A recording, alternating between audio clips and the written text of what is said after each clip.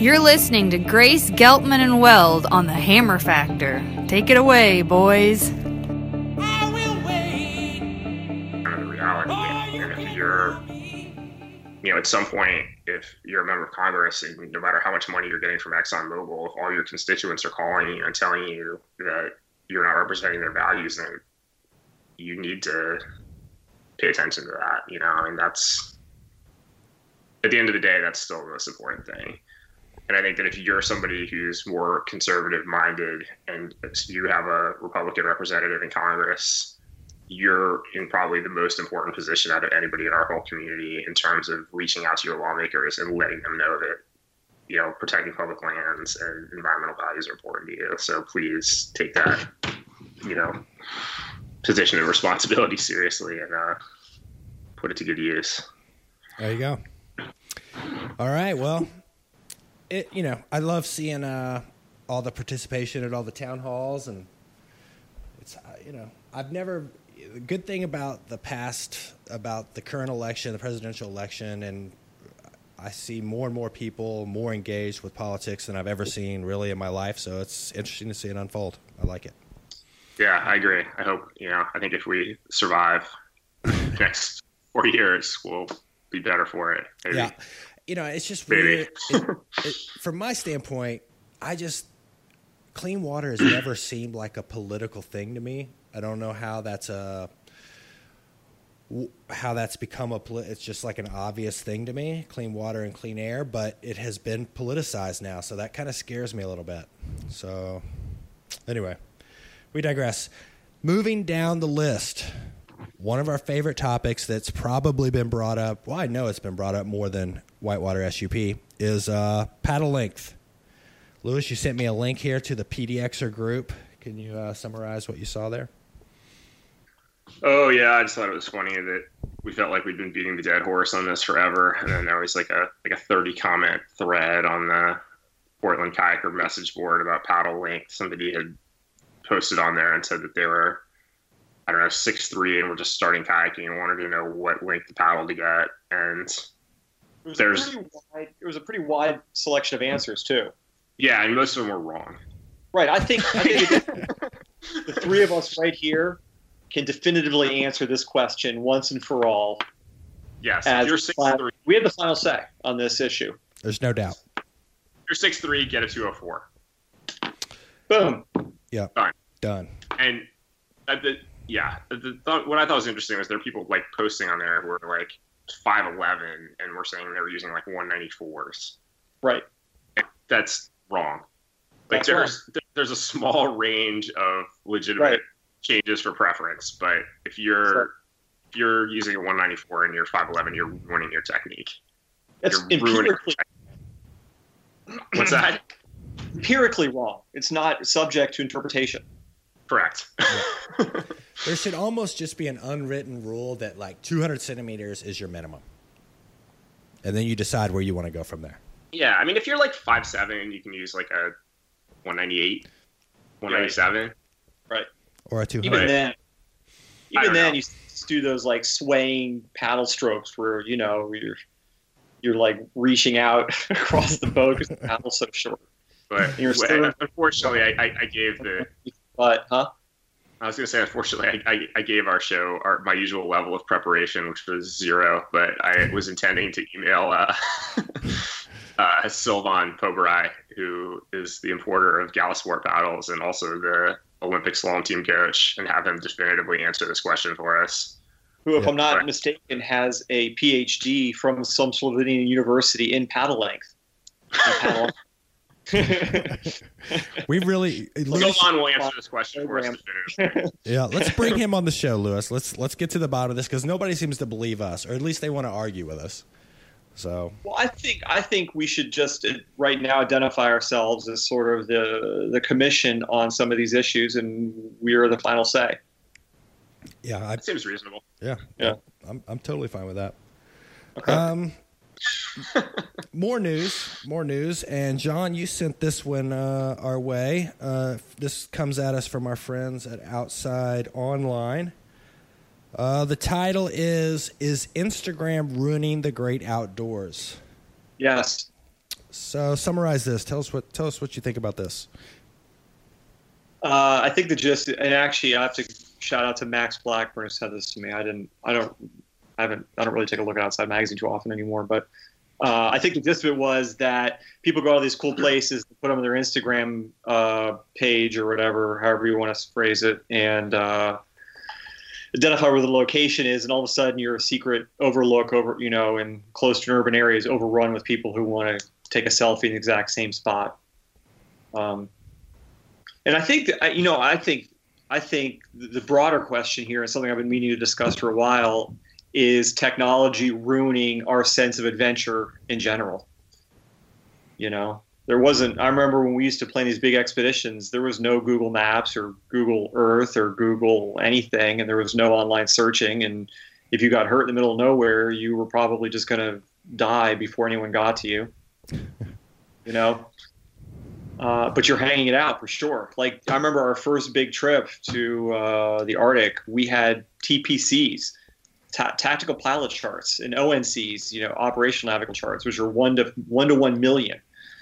Right, 1 to 1 million or 1 to 500,000 was the best resolution we could get, with huge chunks of that just big white saying, elevation not thought to exceed 8,000 feet. That was as good as idea of where you were going as you could possibly find, unless you sent Wick Walker a box of chocolates and he sent you some weird military map you weren't supposed to have. So that's the question. I mean, what's technology doing to our sense of adventure and exploration? I'll let you discuss. Well, man, there's a lot of layers there. Man, I don't know. I think I use those TPC charts a lot for a lot of trips. And you're right. There were just blank areas with a due note on there. And that's basically, you knew the river went through there. And there was definitely a greater sense of, I don't know. If you've been there, you take a picture of it and post it. Have you ruined it for other people? Is that kind of the topic here? I don't know. It's tricky. I've read through his article, and there's a couple different points.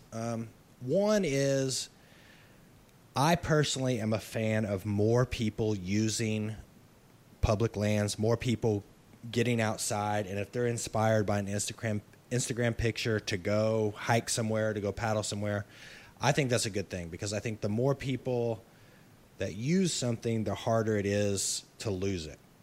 Now, from a selfish standpoint, it may be a bummer, but I think from a broader perspective, I like seeing more participation, personally. Well, here's an example.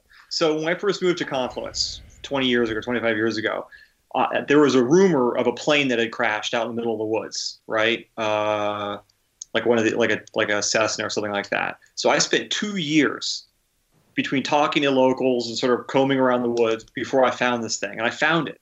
It's still there, and you could go there and find the wreckage and find people's clothes still in the wreckage, and all sorts of big pieces of the plane. And I know where it is. And it is in the middle of nowhere.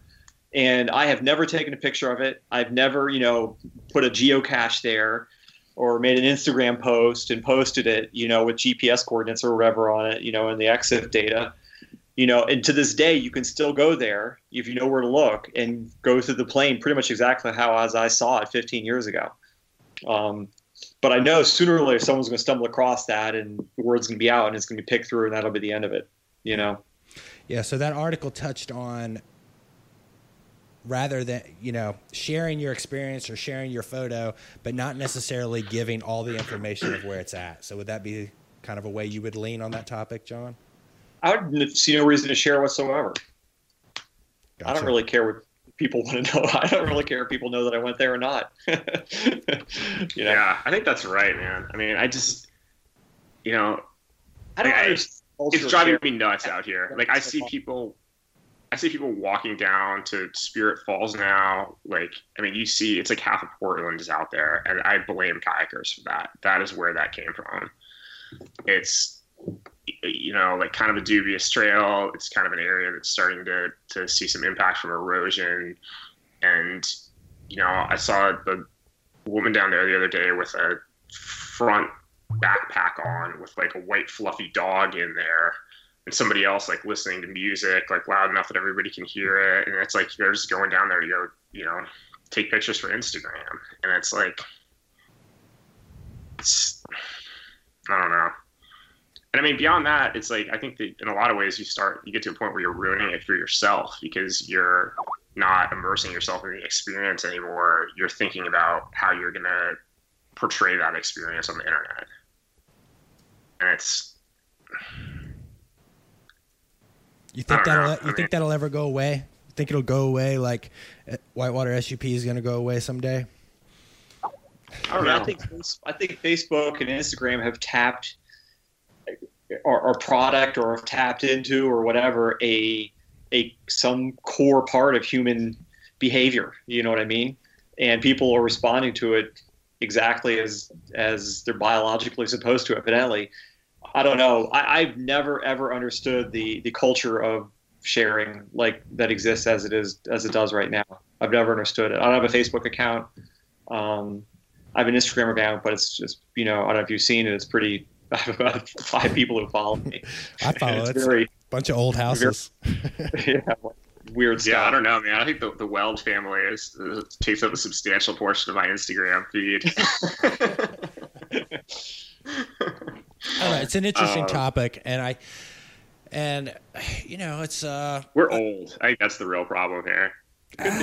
It could be. I think we're old, and I think, well, you and I grew up in this environment where the idea that, you know, at Valley Mill, where the idea that you would do something to then tell people about it afterwards was like the greatest sin that you could commit, right? Like our kayaking guru is Tom McEwen, who with Dan Schnernberger and was it with Wick, went out and did the first ascent of Great Falls and proceeded to tell nobody about it, and to this day won't say who exactly went first.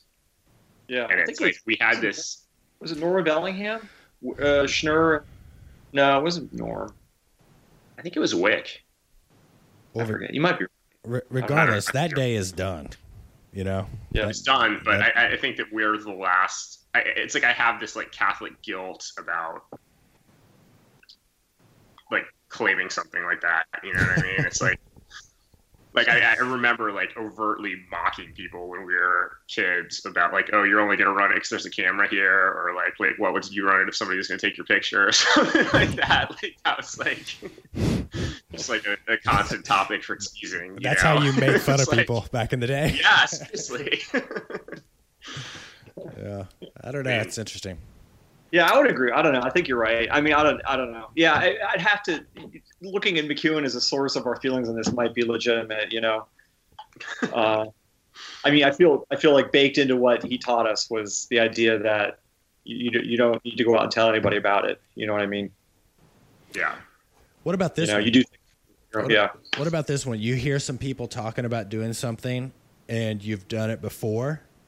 And let's say you're on a car ride or something like that, and hold on, sorry guys. And you hear somebody, you know, talking about going or running this drop or doing this little tributary in there, and you've done it in the past. Do you tell them that you've done it and what all's in there, or do you just listen to the story and be stoked for them?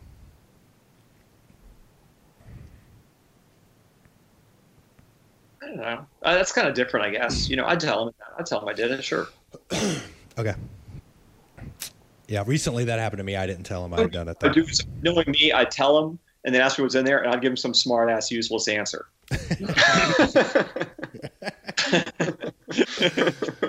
Oh, man. Sounds about right. Yeah, we had a verification that Oliver Grossman was the first person to run Douglas. Awesome. Yeah, and he'd probably run it twice before anyone else had run it. Oliver Grossman. And probably told, probably told no one about it. Probably no pictures. It was someone probably was there watching and mentioned it. Yeah, that's why that's why that information was so hard even just to find out, is because he didn't tell anybody. I'm sure. You see, that's how you become a secret legend. Right. Oh, man. All right. Well, moving on with the show. Do you guys want to get into the? You guys want to bring on Corey, Junior Freestyle National Champ? Let's hold Jeremy off. Let's hold Whitewater SUP off. Let's get Corey on the line here and get a freestyle report. What do you guys think? All right, 30 seconds of freestyle. This is like the Lewis Geltman episode. That's what we talked about. That's why we called it the "We're just gotta have to get through it" episode. All right, let me find Corey here. Should we talk about that La Crusade pot briefly while we're waiting for? But how's this? I remember when we started IR, and Donna Klodek, who was a slalom racer who used to make kayaking gear under the brand Rapid Style, was kind of a racer-oriented brand of gear, but she sort of made some general kayaking gear also. She used to say, "I don't understand playboating. I hate playboating. I'm never going to make gear for playboating." I remember thinking that's really dumb, because if they're buying gear, you should just make it, right? Right. Do you think there's an analogy between that and an SUP? I'm repeating Donna's mistakes. I think that's exceedingly possible. I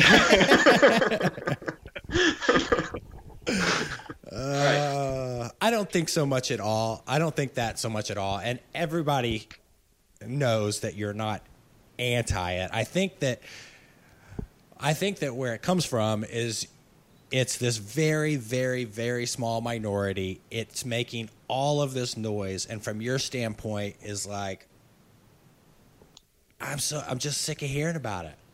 I have nothing against SUP, but like I said, it's just so small, and I don't think people realize how small it is. And people keep saying you should do this for SUP. I'm like, the sport needs to be about 40 times bigger before we ever even consider doing that. You know what I mean?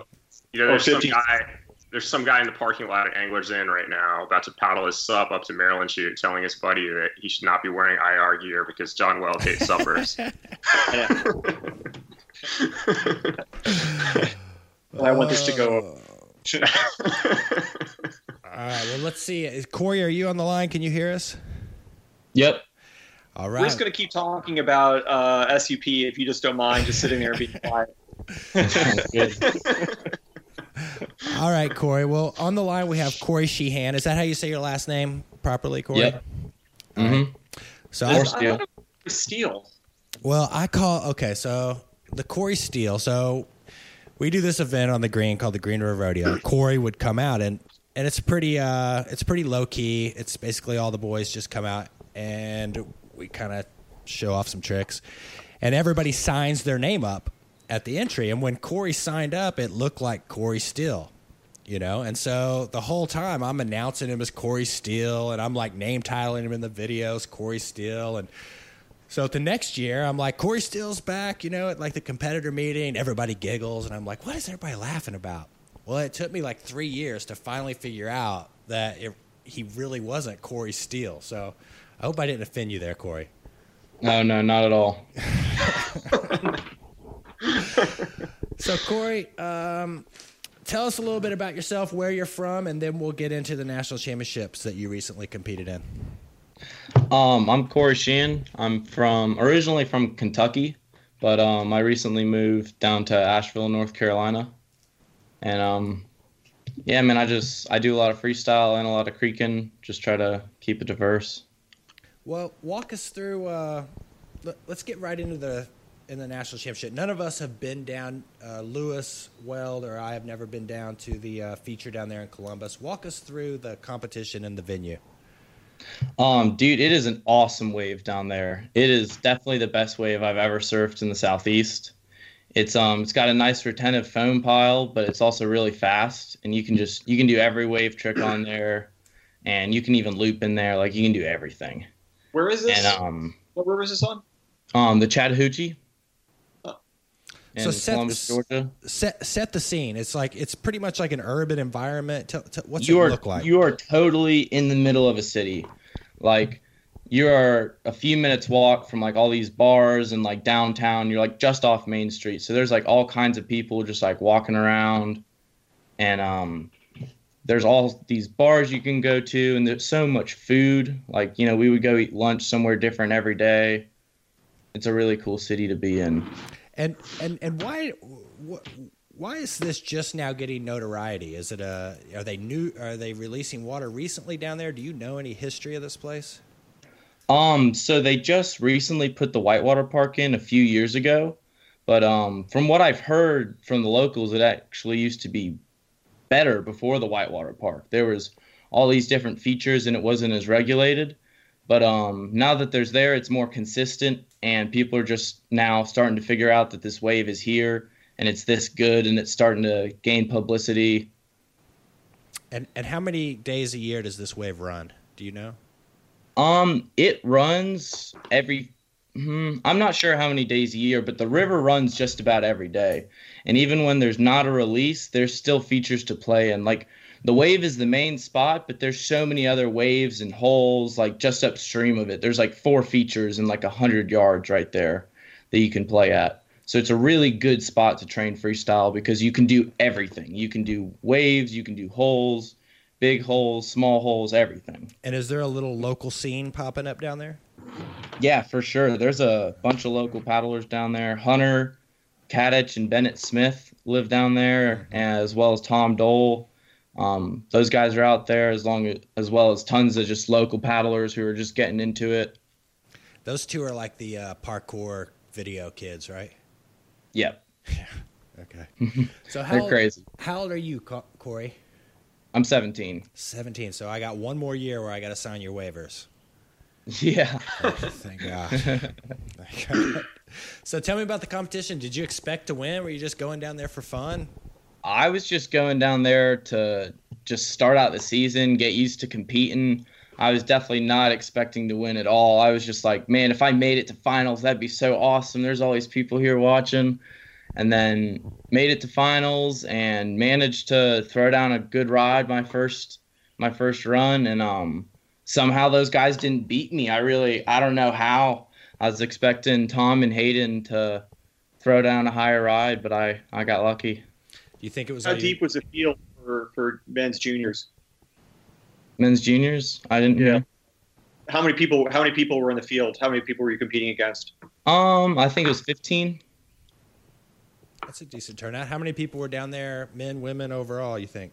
There's like 60 plus competitors. Cool. Oh, that's not bad. That's all nationals. Yeah, for real. That includes about 45 people who wandered over from a picnic to watch. Oh, well. So Corey, how does something like that compare to like the Green River Rodeo? It's definitely a super different scene. Like, Green River Rodeo is just super grassroots. You're just there with your boys chilling. It's really low key. You know, you're just like this. You know, there was just like so many just tourists out there, and just like there's like 1,500 people there watching. Wow. And just like, yeah, there was a ton of people, and like none of them were kayakers. Just like total city folk, just like great people watching. And it was definitely like the people of freestyle are a lot different. You know, it's a little bit more competitive and more, you know, people are more serious. But everybody's still out there having fun and laughing, having a good time. Nice. So tell us what the world of competitive freestyle paddling is like now. Like, this was the national championships, you said? Yep. And so is that the same? Is that also the team selection for the freestyle worlds, or is that something different? No, the U.S. team trials is going to be in the end of May in Buena Vista, Colorado, and that'll determine who goes to World Championships. And where are the World Championships this time around? They're down in Argentina in November. Huh? On what kind of feature? In a hole down there. Gotcha. And so are there a lot of kind of competitive events at this point where kind of the top guys are all there, or is it become much more like local than it used to be? What's the... I'd say overall over the past few years, there's been a lot less local events. It's more of just like the bigger events like GoPro and the Colorado Tour and stuff like that people have gone out to. But it seems to be picking back up. You know, there's a competition out at the Nantahala Outdoor Center this weekend. I'll be at, and some more stuff like that popping up that are just like local events. And so you're 17. So you were born in 2000. Is that right? Yep. So, man, that's wild to me. Me and Weld and Grace, we're all old. So yourself. Weld often likes to harken back to the glory days of freestyle kayaking in the late 90s and early 2000s, which obviously you were not around for. Like, what do you make of that? Do you like ever like look back at the video, or do you like hear people talking about the glory days of freestyle kayaking and sort of like what do you make of that, of like the arc of the sport? Yeah, I think about it a lot. I'm just like pretty jealous I didn't get to kayak back then. You know, I hope the sport sort of one day goes back, you know, in that direction and grows more. You know, I'm always hoping it grows more. But I wonder what it would have been like, you know, to compete in all the competitions back then and everything. I'm sure it was a lot different, but it seemed like it was a lot more, I don't know, mainstream. It had a lot more like media and pull and all that stuff. Yeah. I guess I sort of had a similar experience in slalom in a way. Like, I feel like kind of the glory days of slalom, or at least in the U.S., were maybe a little bit past when I got into racing. Yeah. So I guess I can sort of identify with that. It's sort of an odd thing. Mm-hmm. What is this? I mean, is playboating now big enough that's something that you can? I mean, what are you going to do? Are you going to college next year, or what's the plan? Yeah, I think I'm trying to go to Western Carolina, and not really sure what I'm going to major in or what I'm going to do, but just trying to kayak, and I really just do it for fun. I mean, I grew up doing a lot of playboating here in the Southeast. I started playboating around the time that the World Cup and the World Championships were in the U.S., and it was real big. Then lately I've been doing a whole bunch of creeking, but I feel like the creeking just helps me train for freestyle too. Yeah, it all bleeds over. You're going to like hit the road next year and just and travel the country doing freestyle. Is that something that could happen, or is it going to be a little more casual than that? I think if I took a gap year, I'd probably never go back to school. So if I'm going to school, I'm going to go, but I'm definitely going to do big road trip this summer around the West and try to do that every summer. And so your road trip, do you have like a hit list of rivers, or do you have a hit list of competitions, or how are you planning out your road trip?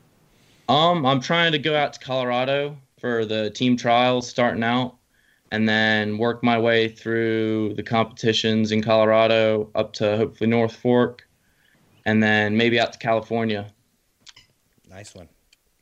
So whose boats do you paddle? How many boats? No, whose, like what brand? Oh, Piranha. Piranha. Yep. Very cool. Yeah, I love it. Yeah. You wanna real quick question here, Corey. Where do you practice at around here in Asheville? I go out to Eternity Hole a lot and NOC, and I just got to the green and a slicey boat. I think that's really the best training I do. Yeah.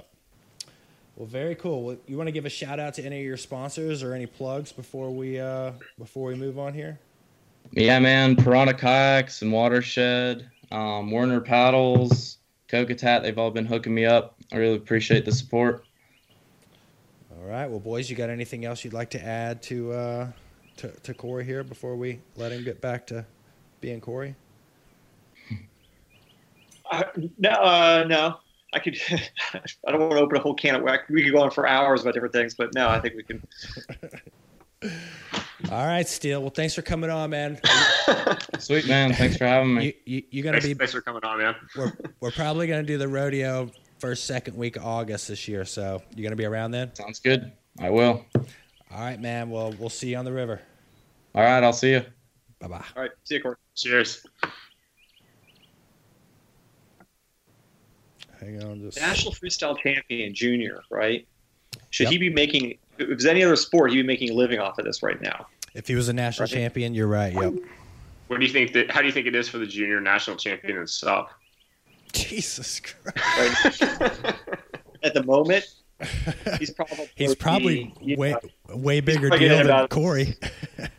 making like a salary from Red Bull with 2 commas in it right now. I was gonna guess that if you were the junior class in SUP is like under 50. Corey's a really good guy. I'm so happy he's getting ready to be 18 because I was going to ask him, do you think Piranha pays him, or do you think he gets free boats? Or do you think he just gets a deal on boats. He doesn't even get them free. Yeah. I mean, dude, you know how it is. It's a small sport in whitewater, and he does a good job. And I don't know. All I think about when I think about Corey is signing his waiver, knowing that he's going to throw a wave wheel off a gorilla, and I got to watch it. And that's just what I think of. But big congrats to him. Throwing wave wheel off gorilla, man, that's pretty ballsy. Have you done that, Grace? I have. Have you really? Yeah, I have, but I thought you weren't supposed to brag about this kind of thing. It wasn't on video. Actually, you know what? I should just act like I never did it. All right. Did you do it on purpose? I did do it on purpose. Yeah. One time at low water, I went over the handlebars in Piton and got stitches, and that was not on purpose. But James Bird kickflipped it. Gorilla? Not on video. Didn't tell anybody about it. Or, I mean, he told somebody about it, but yeah. Dude, I think that's going to be the next thing in the rodeo this year. I think somebody, probably Pat Keller, if he's healthy, is going to kickflip gorilla. So gnarly. Yeah, that's next level. See, just because we planted that seed, I can almost guarantee you it's going to happen. So, anyhow, you guys ready to get into whitewater SUP or what? Oh, Lewis. You able to handle this? I'm going to check my email, but let me know. All right. Well, now we're bringing on to the Hammer Factor. Bringing on to the Hammer Factor, Jeremy Cass. I just sent out a message. We'll see if he chimes in here. We do viewer mail today. Do we have viewer mail? Yeah, we have some viewer mail. All right. Jeremy, can you hear me? Yes, I can. Can you guys see me or hear me? Yeah, you're loud and clear. Jeremy, welcome to the Hammer Factor. Thanks, John. Give us a little background, Jeremy. Tell us where you're from, and just give us a little. Who are you?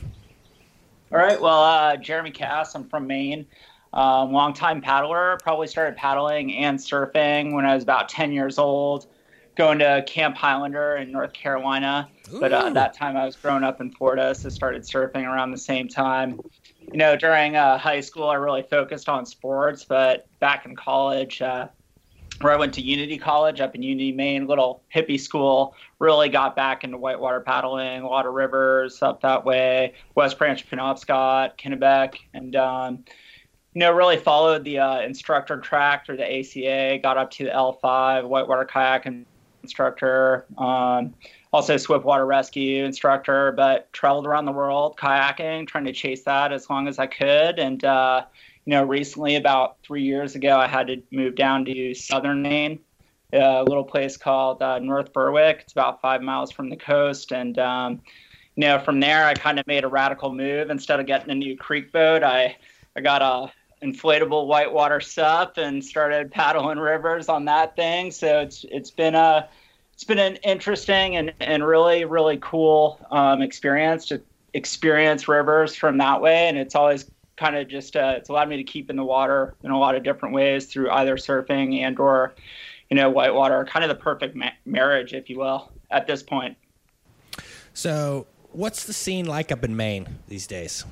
Well, whitewater in general, not just supping. Well, you guys talked a little bit about Smalls to the Wall, your last episode, and I know those guys really appreciated those shouts. We have a couple rivers that run pretty much every single day of the year, the Kennebec and the West Branch of the Penobscot. And then we have a lot of creeks in the area that are just pumping right now. We have a really good snowpack, but all of our creeks really start in kind of marshes, so they hold a pretty long time. They're mostly located in the western mountains, but you'll basically find rivers up and down the state. we're pretty. It's very, very rural place. 90% forests, and most of the kind of commerce and jobs are found in the southern half of the state. But with Whitewater, there's always there's a big rafting scene around those release rivers, the Kennebec and the West Branch, and therefore, a lot of the guides or the young people that grow up in those areas really get into whitewater kayaking or get into rafting and ducking. River boarding is getting pretty popular around here as well. So, there's kind of a growing culture here, and I think a lot more paddlers from Maine are beginning to travel to places far and away or down south to kind of spread the stoke or be part of that bigger stoke that is, whitewater and whitewater kayaking. Well, why do I feel like Maine's like a different country almost in terms of whitewater? Like I feel like I don't know anybody from Maine who paddles, and I don't know any of the rivers up there. I don't know anything about it. It's like talking about like paddling in some Scandinavian country or something, or some weird province of Canada. It really is. It's isolated up here, John. It really, really is. And but I think what happens is that we do have a lot of whitewater. I think Maine is in general, we're always like 20 years behind the times. The music we're listening up here, it's like AC/DC and like hair band right now. Like that stuff is huge. So, John, I totally know what you're saying. I think what you're going to find is that those pockets of areas we're really, really, really trying to bring it to the greater community. We have like a huge, canoeing is super popular here. It's part of the culture and the hunting and trading and the Penobscot people. So that's a big part of the culture, but I think also because it's such an old population, allowing that kind of like new school of like hardcore whitewater kayaker hucking themselves off like the big drops or charging big water, that's always kind of been on the fringe, but now it's really coming in the mainstream. But we don't have any like paddling shops really. We have like one or two throughout the state. Where do you get your gear? A lot of people order through CKS. Main Sport Outfitters is on the coast near Rockland, and that has some whitewater paddling gear, and that's where Andrew Cooper works. Let's see. We also have a Kittery Training Post, which is down here by me. My local surf loves the fact rivers, and they have some really good is in Western Massachusetts. A lot of us will go there or through there. What are you taking notes? I know all these places. It's New England in general has been a tough nut to crack. It used to be a really, really, and I know a lot of other people in similar parts of the industry to us feel the same way.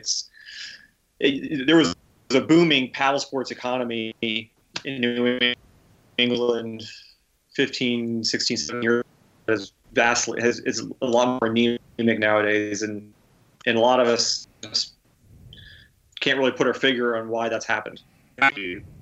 Paddling like an old extra with like a crankshaft paddle on like the dries of the Deerfield.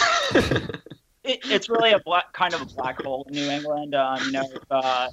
Traveling around and talking to other industry folks, they just like they can't get anybody to buy their gear. I hear you guys talking all the time. You get hundreds of emails about pro deals and those kind of things, but there's just not a lot of jobs or infrastructure around here to kind of support that stuff.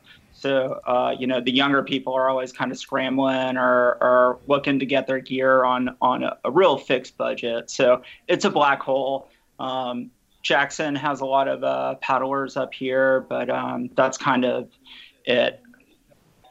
So in terms of natural resources, I mean, if you paddle much like, let's say, West Virginia or North Carolina, how does Maine compare in terms of mountains and rivers and quality of whitewater? I mean, is this a gigantic is this like the best kept secret in whitewater kayaking in Maine, or is it less mountainous, or is the quality of rivers different, or what's the big picture there? The quality is definitely on par with West Virginia and that area for sure. Not as steep or as concentrated as North Carolina and the South, but really all those rivers and areas can be accessed via the highways and or backlogging roads, which is super, super fun. Another kind of cultural thing up here. What happens in those towns that are near those big rivers, like the West Branch or the Kennebec, yeah, the rafting outfits and some tourists come in to rafting, support those towns, but they basically go dead and unpopulated during the winter months, or are only frequented by snowmobilers and those kind of things. So in terms of, and all of our stuff is pretty much roadside. So you're always looking at a decent put in or a takeout that's on some sort of public and or public use road. So that part makes it really, really easy. You just got to travel a little while to get to like a city. You know, the Green has Asheville right there, or, you know, there's just not the infrastructure or the commercial viability for some of that stuff. Jeremy, I'm sure you've checked this out, but Weld, have you seen Alden Bird's book, Let It Rain, the guidebook for... Amazing. Yeah, it's a guidebook for New England, Maine, a little bit in Canada, New York. That's good. Just like unbelievably good guidebook. Like I feel like it has all of, I don't know, like I never imagined that I would like sit on my couch and like fantasy kayak New England, but you like look at this book and you're like, oh man, like this is awesome. Is there still untapped first ascents in Maine? I mean, class 5 ones that are in the middle of nowhere, or is that? They're pretty much gone in Virginia, but I'm still picturing them existing somewhere in this country. There may be a few. They're really tough. I did one with a group of friends, I want to say back in 2011. The lower stretch of the Wasatacook stream had been paddled, but its headwaters was in Baxter State Park, which doesn't allow any kind of motorized vehicles or any of those kind of things. So it was really about a 6-mile bushwhack into the headwaters where we were able to get the upper section.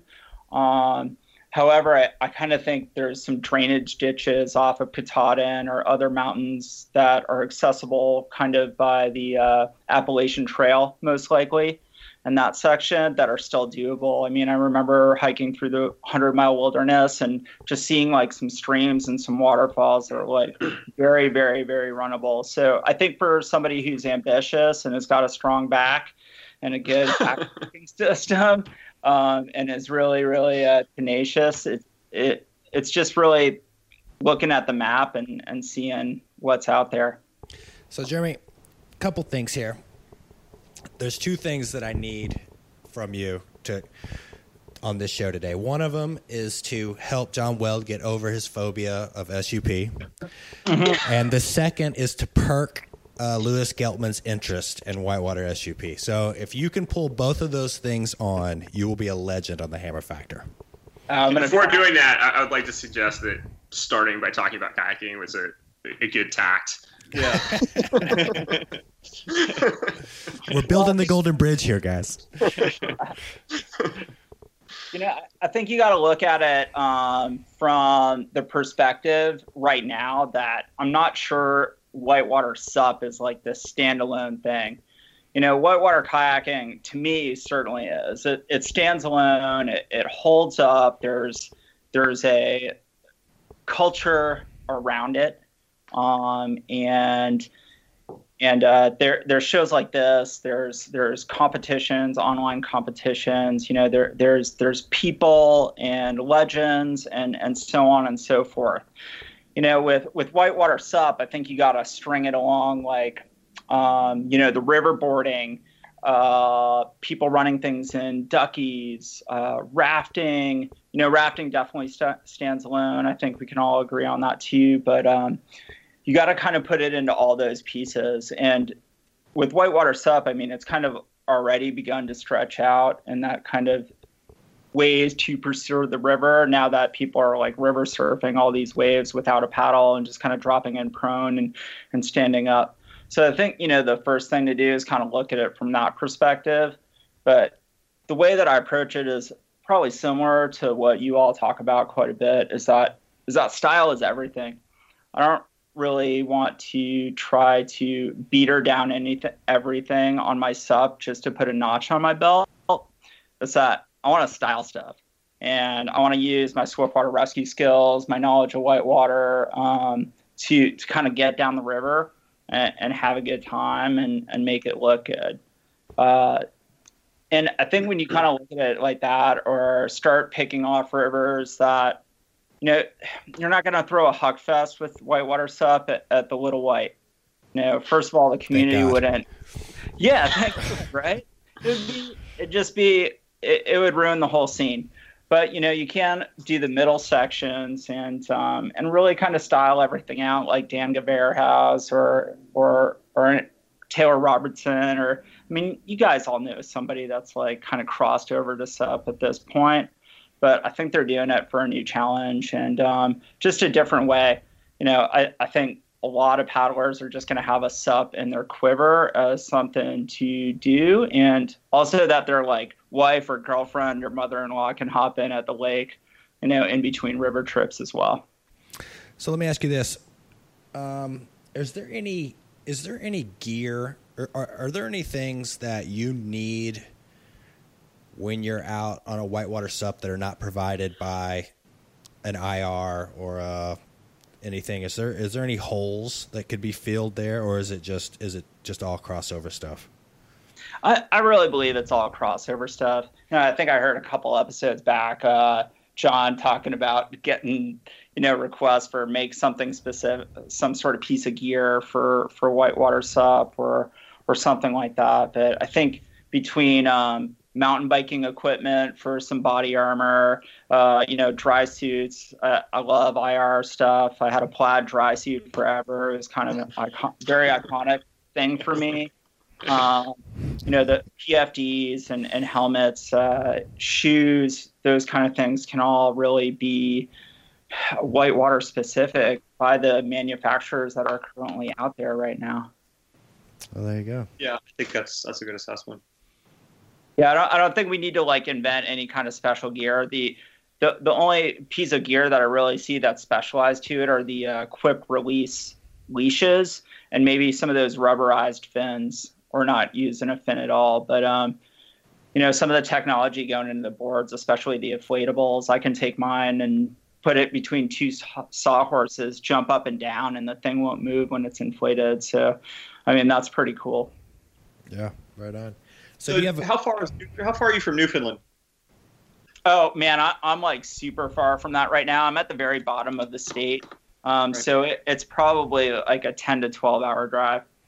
Have you done much paddling up there before? No. Every time I traveled, I either went south towards you all or out of the country. So, I never really got a chance to cross over into Canada. Yeah, I've done a bunch of kayaking in Newfoundland, whitewater kayaking. It is phenomenal. Yeah, I remember expeditions from like Ben Stokesbury and EJ going up there and just finding like huge drops. There's still probably a lot of untapped stuff up there still, huh? No doubt, yeah. And then also I've always looked at the other side of that over in the Torngats up in Labrador. I know there's a bunch of there. So there are like polar bears there and stuff, and like you could get stalked. And do you ever do any stuff like goes into the Golden St. Lawrence, like the what are some of the rivers up there, Grace? You've done a couple of those. Yeah, you did some of those. Yeah, the Macatna and the. Oh right. And the the Iguanish and the right. Oh God, what's the one that I've done like 3 times? Yeah. Oh, it's the famous one up there. I'll think of it here in a second. How far is that from? Excuse my ignorance of the geography. That's a long way. That's a long way, dude. It's really out there from here.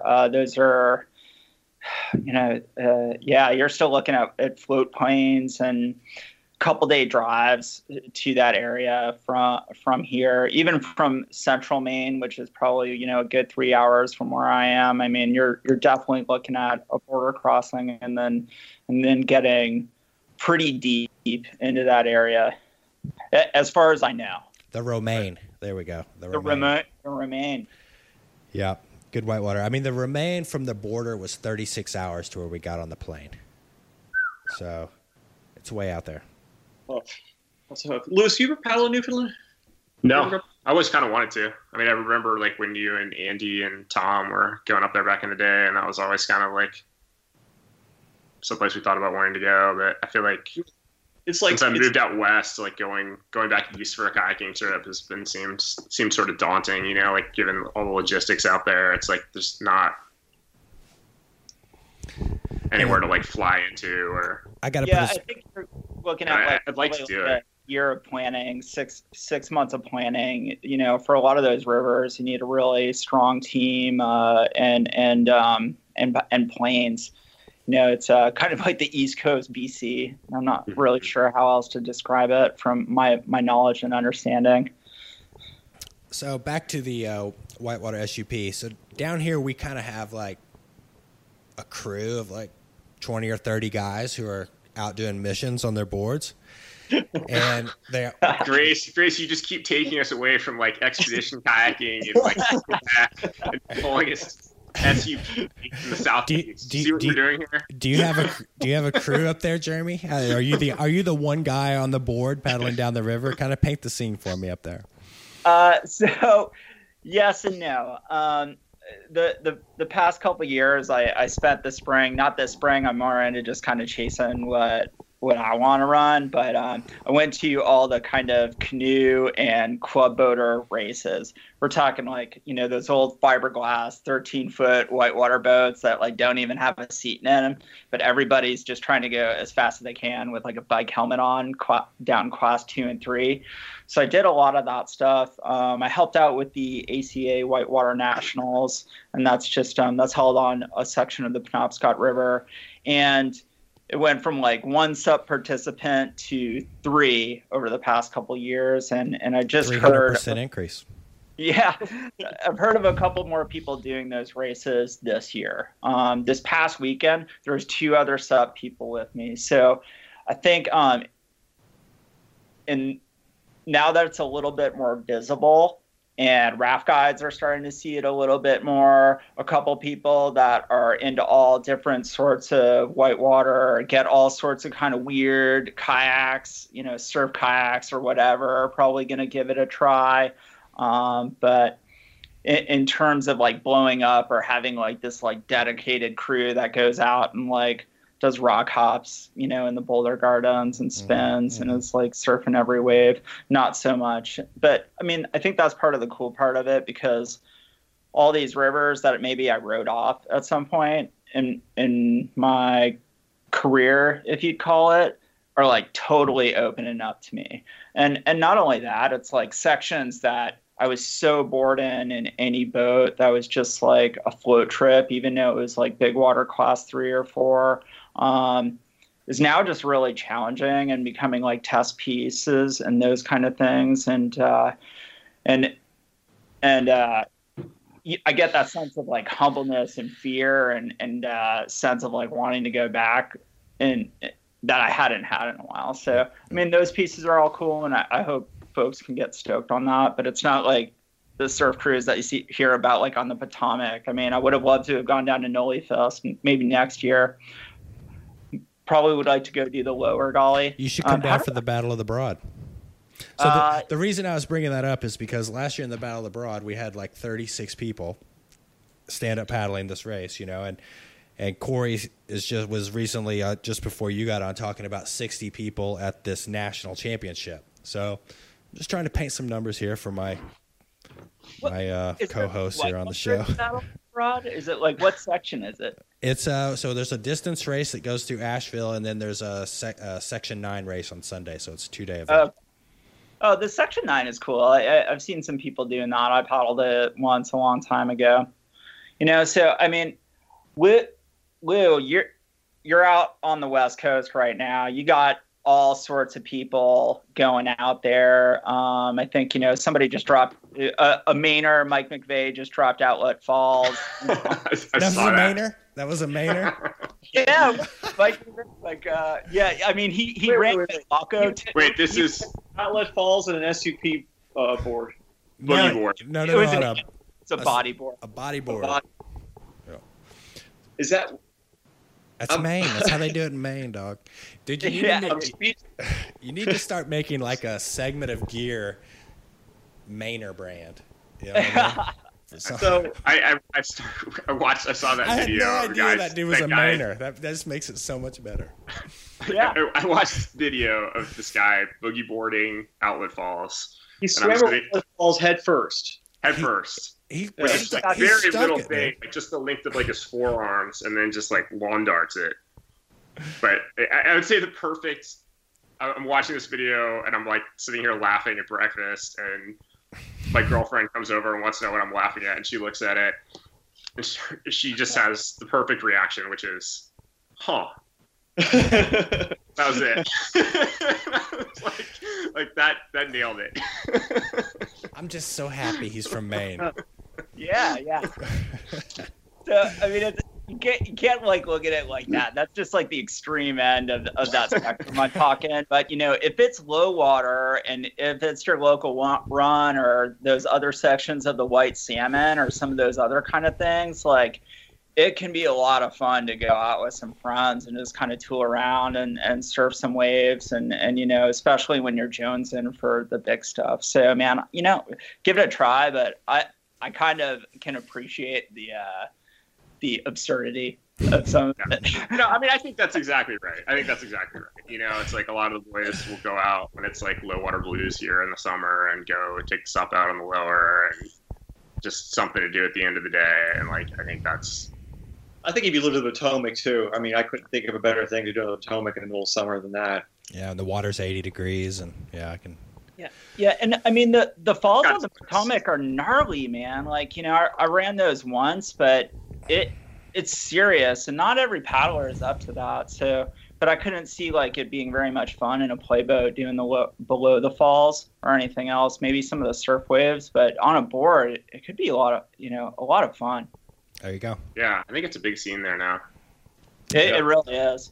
Hey, John, what was running the upper gully like on your board? Because I remember a time when like there was some pictures of you around in that LL stand up board and like doing some stuff out west. Like, what was your goal? Were you just like, I'm gonna knee everything, or I'm gonna stand up and fly into everything, or like, I'm just kind of curious. Well, let me paint some backstory on this. So the night before, we were getting a little rowdy, had a few beverages, and a guy who was working for me at the time, Will Lyons, I bet him that he wouldn't run around all of Golly Fest, around the entire festival, butt naked. And he was like, I'll do it. I was like, no, you won't. He was like, well, if I do it, you'll take that Versa board down the upper Golly tomorrow. I was like, sure, man.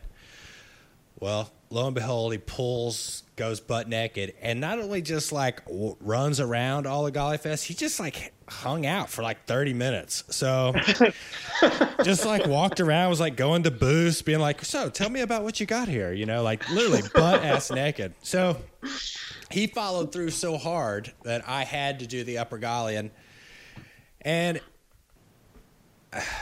something I would never recommend for anybody. I know like where the bad spots are. I know how to read water, all that kind of stuff, definitely. But it was pretty fun. And after about the first 2 or 3 rapids, I kind of figured out a technique where I would just kind of like when it got bad, I would go down to my hands and knees and kind of hunker down through a spot. And then when I'd get done, I'd stand back up. And it was all right. It was fun. I did pretty good until I got tired. Like from Iron Ring down, I kind of sucked. But up top, I was greasing some stuff.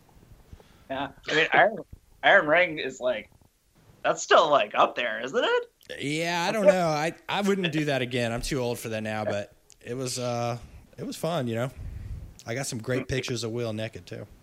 What was the worst swim you took? The worst swim I took was at Iron Ring, at the bottom of Iron Ring, because I got separated from the board there. I think like a pillow rock, you go around the rock and you go about 20 feet deep. Yeah, I stayed on all the way to the pillow, and I just kind of figured out this technique where I could just get down on my knees, and it has these handles on it. So I would just clamp onto the handles, and even if I fell on, I was holding onto the board. So it really wasn't that bad. But when I got separated from the board at Iron Ring and that lower run out, the board stayed in the current. I got over to the left and was getting swirled around, and then I had to swim a long way down to it, and that part kind of sucked. But everything else was good to go, and I don't know. It was on a bet. There you go. That's the backstory, Jeremy. Yeah. Hunkering down and like kind of grabbing onto the handles, especially in some of that super chaotic stuff, is also a technique. I mean, it keeps you on the board, and I mean, when you do fall off, and if you're charging something and the water's deep, like maybe the Upper Gauley or Kennebec Gorge up here, I mean, you go pretty deep if you wipe out. Oh, yeah. And then you got to get back on your board on a big wave train. And I mean, you know, some of those diagonals will power flip you just like a raft or some of those kind of things. So, I mean, there are tactics to some of these rivers. You can't just go to the top and the put in of something big and be like, all right, I'm going to like stand up the whole way down. I mean, it's exhausting. You really got to break things down or, you know, like, or you're just going to do a long swim, and that's just not fun. And at least not to me. I mean, it's sometimes fun, but you know, you gotta take a different approach than just like, I'm just gonna get on and send and like beat her down this thing or kook out. Yeah, I'm a class 2 guy now. I'm done with that. I'm retired. Guys, do you have anything else for Jeremy before we let him get back to Maine? No, I'm here. I'm like not going anywhere. What, did you go to Smallest of the Walls? Not this year. You know, I went during their inaugural year. I raced and set safety and those kind of things. They had a great water level this year. I think they had about 15 participants. One woman, Leanne Bernier, she lives in New Hampshire, a great paddler, but she took the win. So it looks like a really, really good time. Just really good water up here this year. There you go. All right, boys, you got anything else for Jeremy before we say goodbye? That's all I got. Jeremy, thanks for coming on the Hammer Factor, man. Yeah, right. Thanks a lot. Guys, great talking to you. Keep up the good work. Yeah. You've lowered my dubiousness level ever since lately. Good work. Thanks, man. Well, if you guys come up to me, and I'll take down everything, and we'll figure it out. All right. Too soft for that. All right. Okay, guys. We'll see ya. Yeah. All right, thank you. All right, there you go. Man, you guys were so subdued. I was totally ready for you to just lay into Jeremy there. He was too nice to unleash on. Anyway, big It's props too well for spoken. coming on. Should we go into a little viewer mail? Let's do it. All right, so we got some viewer mail coming in here. How about Lewis sketch out the outfitting of his dreams, please? Man. Outfit, like boat outfitting? Boat outfitting of his dreams, yeah. There's so let me just tell you. So what's happening here on the Hammer Factor are a lot of people are listening and hearing the first episode, and they're becoming aware. I mean, I guess they didn't catch it through our huge advertising campaign that we did, or whatever. Right. But anyway, binge listening. Would you say they're binge? They're binge listening, yeah. So they're going back through our stuff, and so all these comments are coming up from older hours of us. Yeah. So. So anyway, someone wants to know. Someone was when you were ripping on everybody's outfitting. Somebody wanted to know what you wanted. So, what's your dream outfitting, please? Man, okay. So here's the thing. I think that when you sit in the seat of a kayak and you lean forward, which is what you are generally doing when things are getting rowdy, the very lowest point on your back, like just above your ass, is pressing back. And anywhere higher than that on your back is leaning forward. So if you have a back band that's really high on your back, it's getting loose right when you want it to be getting tight. And so what you want is like a pretty low seat back, like higher, like something that kind of splits the difference in height between a back band and the back of the seat that would come on a kayak now. So I want a seat that probably doesn't have a back band at all, but comes up, probably 4 inches higher than it does right now, and is like stiff. So basically something like a slalom boat seat. And was something like that was Corin, the Riot seats, those tray seats, and connected to the top of the boat at all. And they're impossible to put a back band if you want a back band, but it was very much the idea of putting a seat right on the floor of the boat. Yeah, I mean, I think that's the ideal thing, is to have, like a rigid back to the seat that comes up significantly higher. I think that like what the new Waka boats are doing, where the seat attaches on the inside of the boat instead of bolt holes going through like next to the cockpit. So is a good idea, except that I think they move ever so slightly right now, which is like the seat has to not move. That's kind of like a baseline thing. But that, to me, that's the thing. It's like, I think we should just get rid of the back band entirely. Okay, easy now. Easy. Let's not go crazy. IR stock just went down. Okay, here's... And then, if you need to be able to get into the back of the boat, if that made it too hard, you could potentially like have a back of the seat that would come down and up and like close with like ski boot buckles or something like that. Like a ratchet back band, maybe? Something like that? No back bands, man. Back bands are...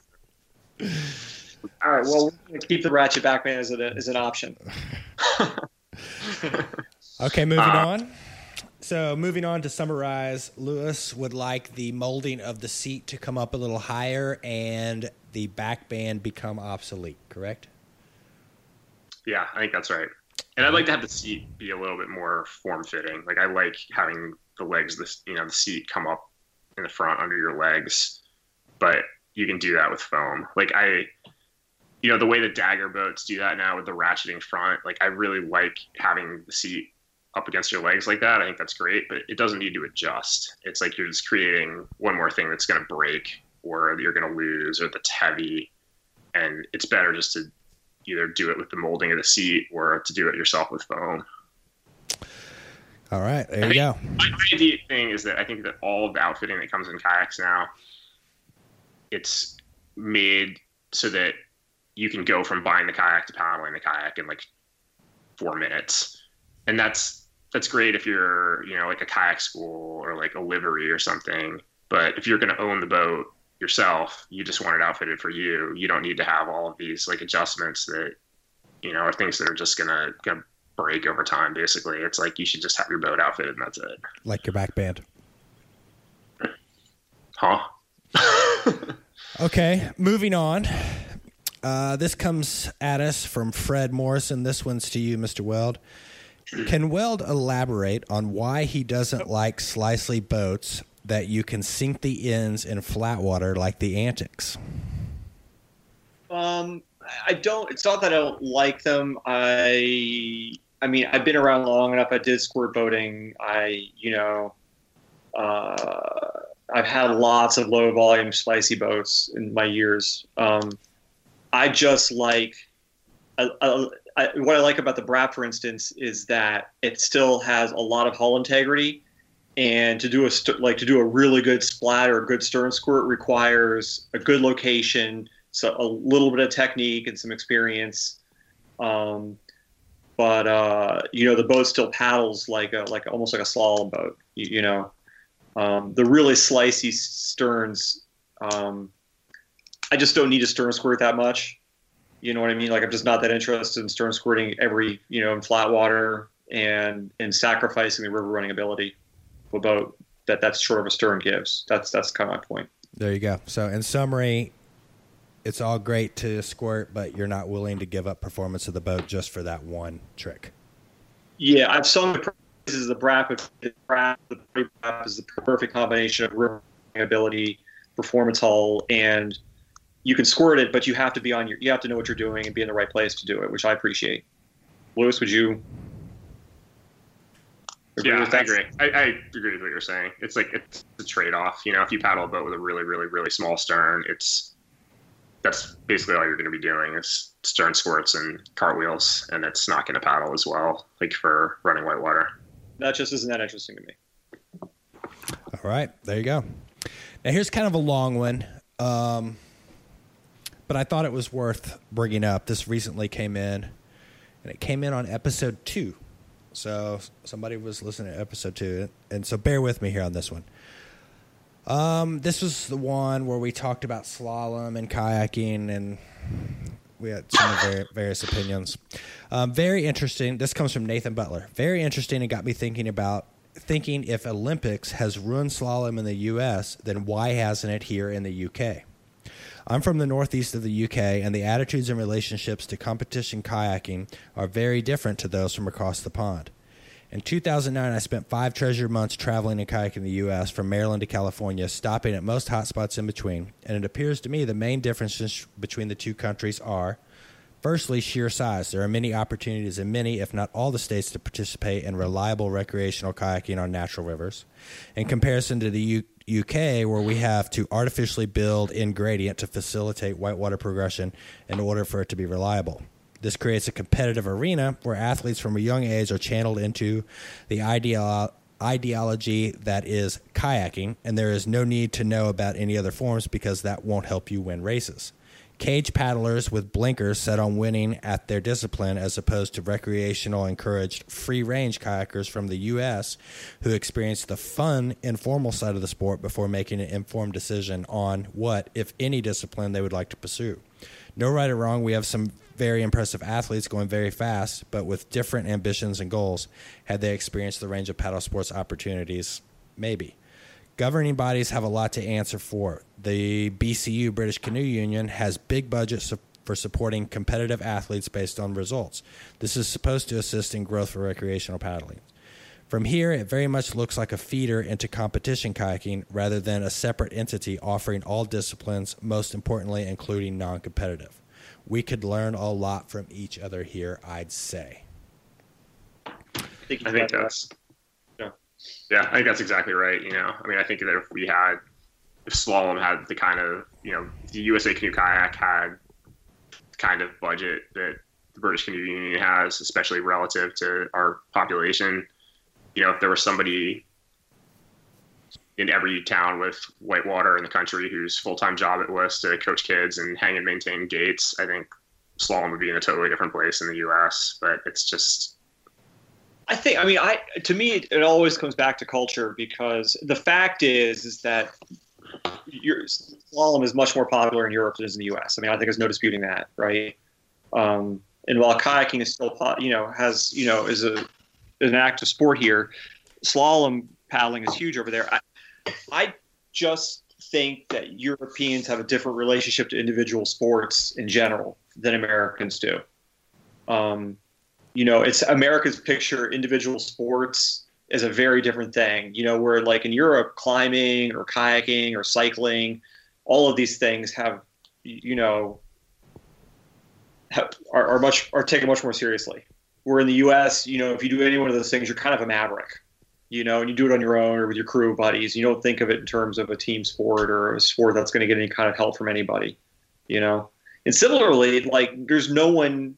As much as we talk about slalom and how great it is and how everyone should do it to learn to whitewater, we don't have anyone in the U.S. going out setting up gates. There are very, very few people. There's I can think of 4 or 5 people nationwide who are maintaining a slalom course in the United States. You know. No, I agree. I mean, if I were, no one wants to do it. Just no one wants to do it. You know.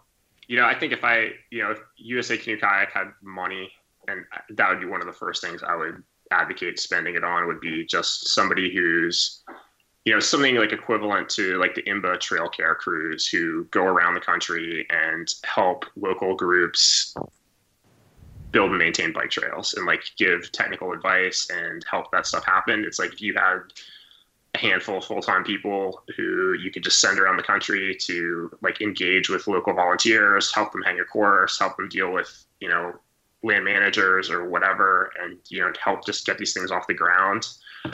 provide some basic coaching, I think that would go a long way towards participation. It's just something that takes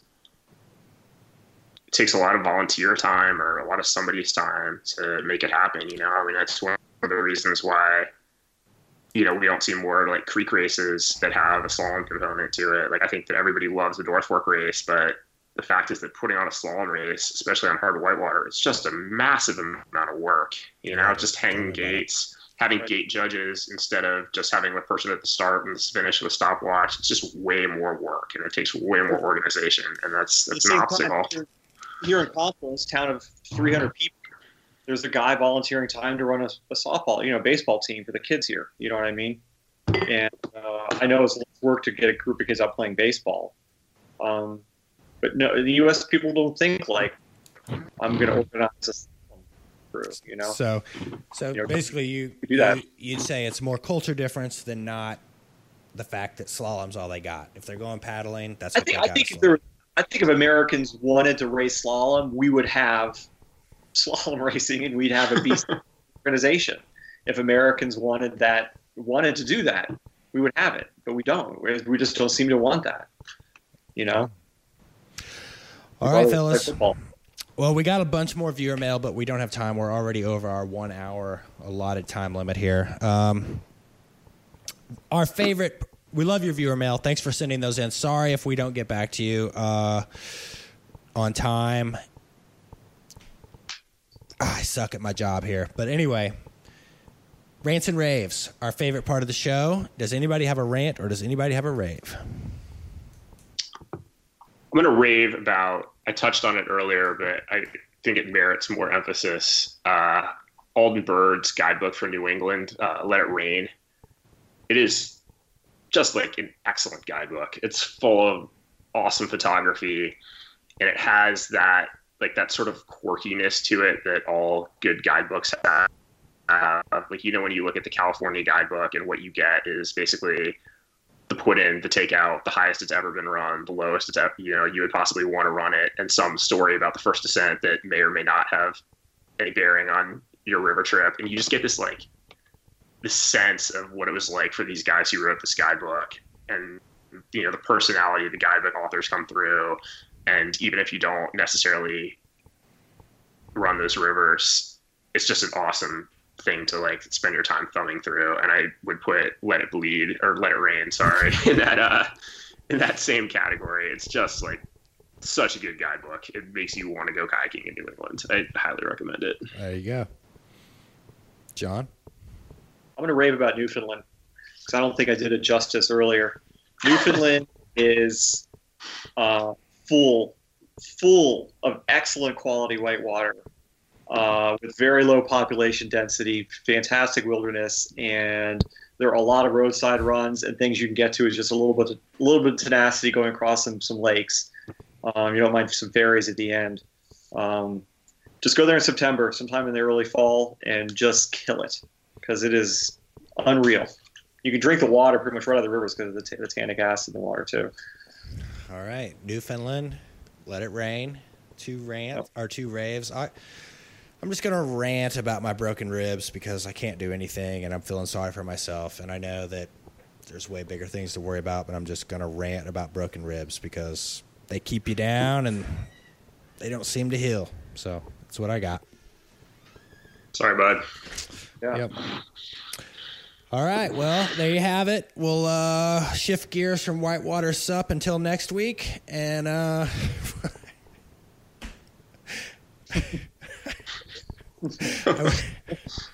Lewis, you got to learn to stop complaining about this. Keep bringing it to the table until you cut it out. I'm done. I've said everything I had to say about Whitewater Sup 5 times now. I got nothing left. Right. Well, thanks for listening to Hammer Factor, and thank you, John, and thank you, Lewis, and we will see you next week.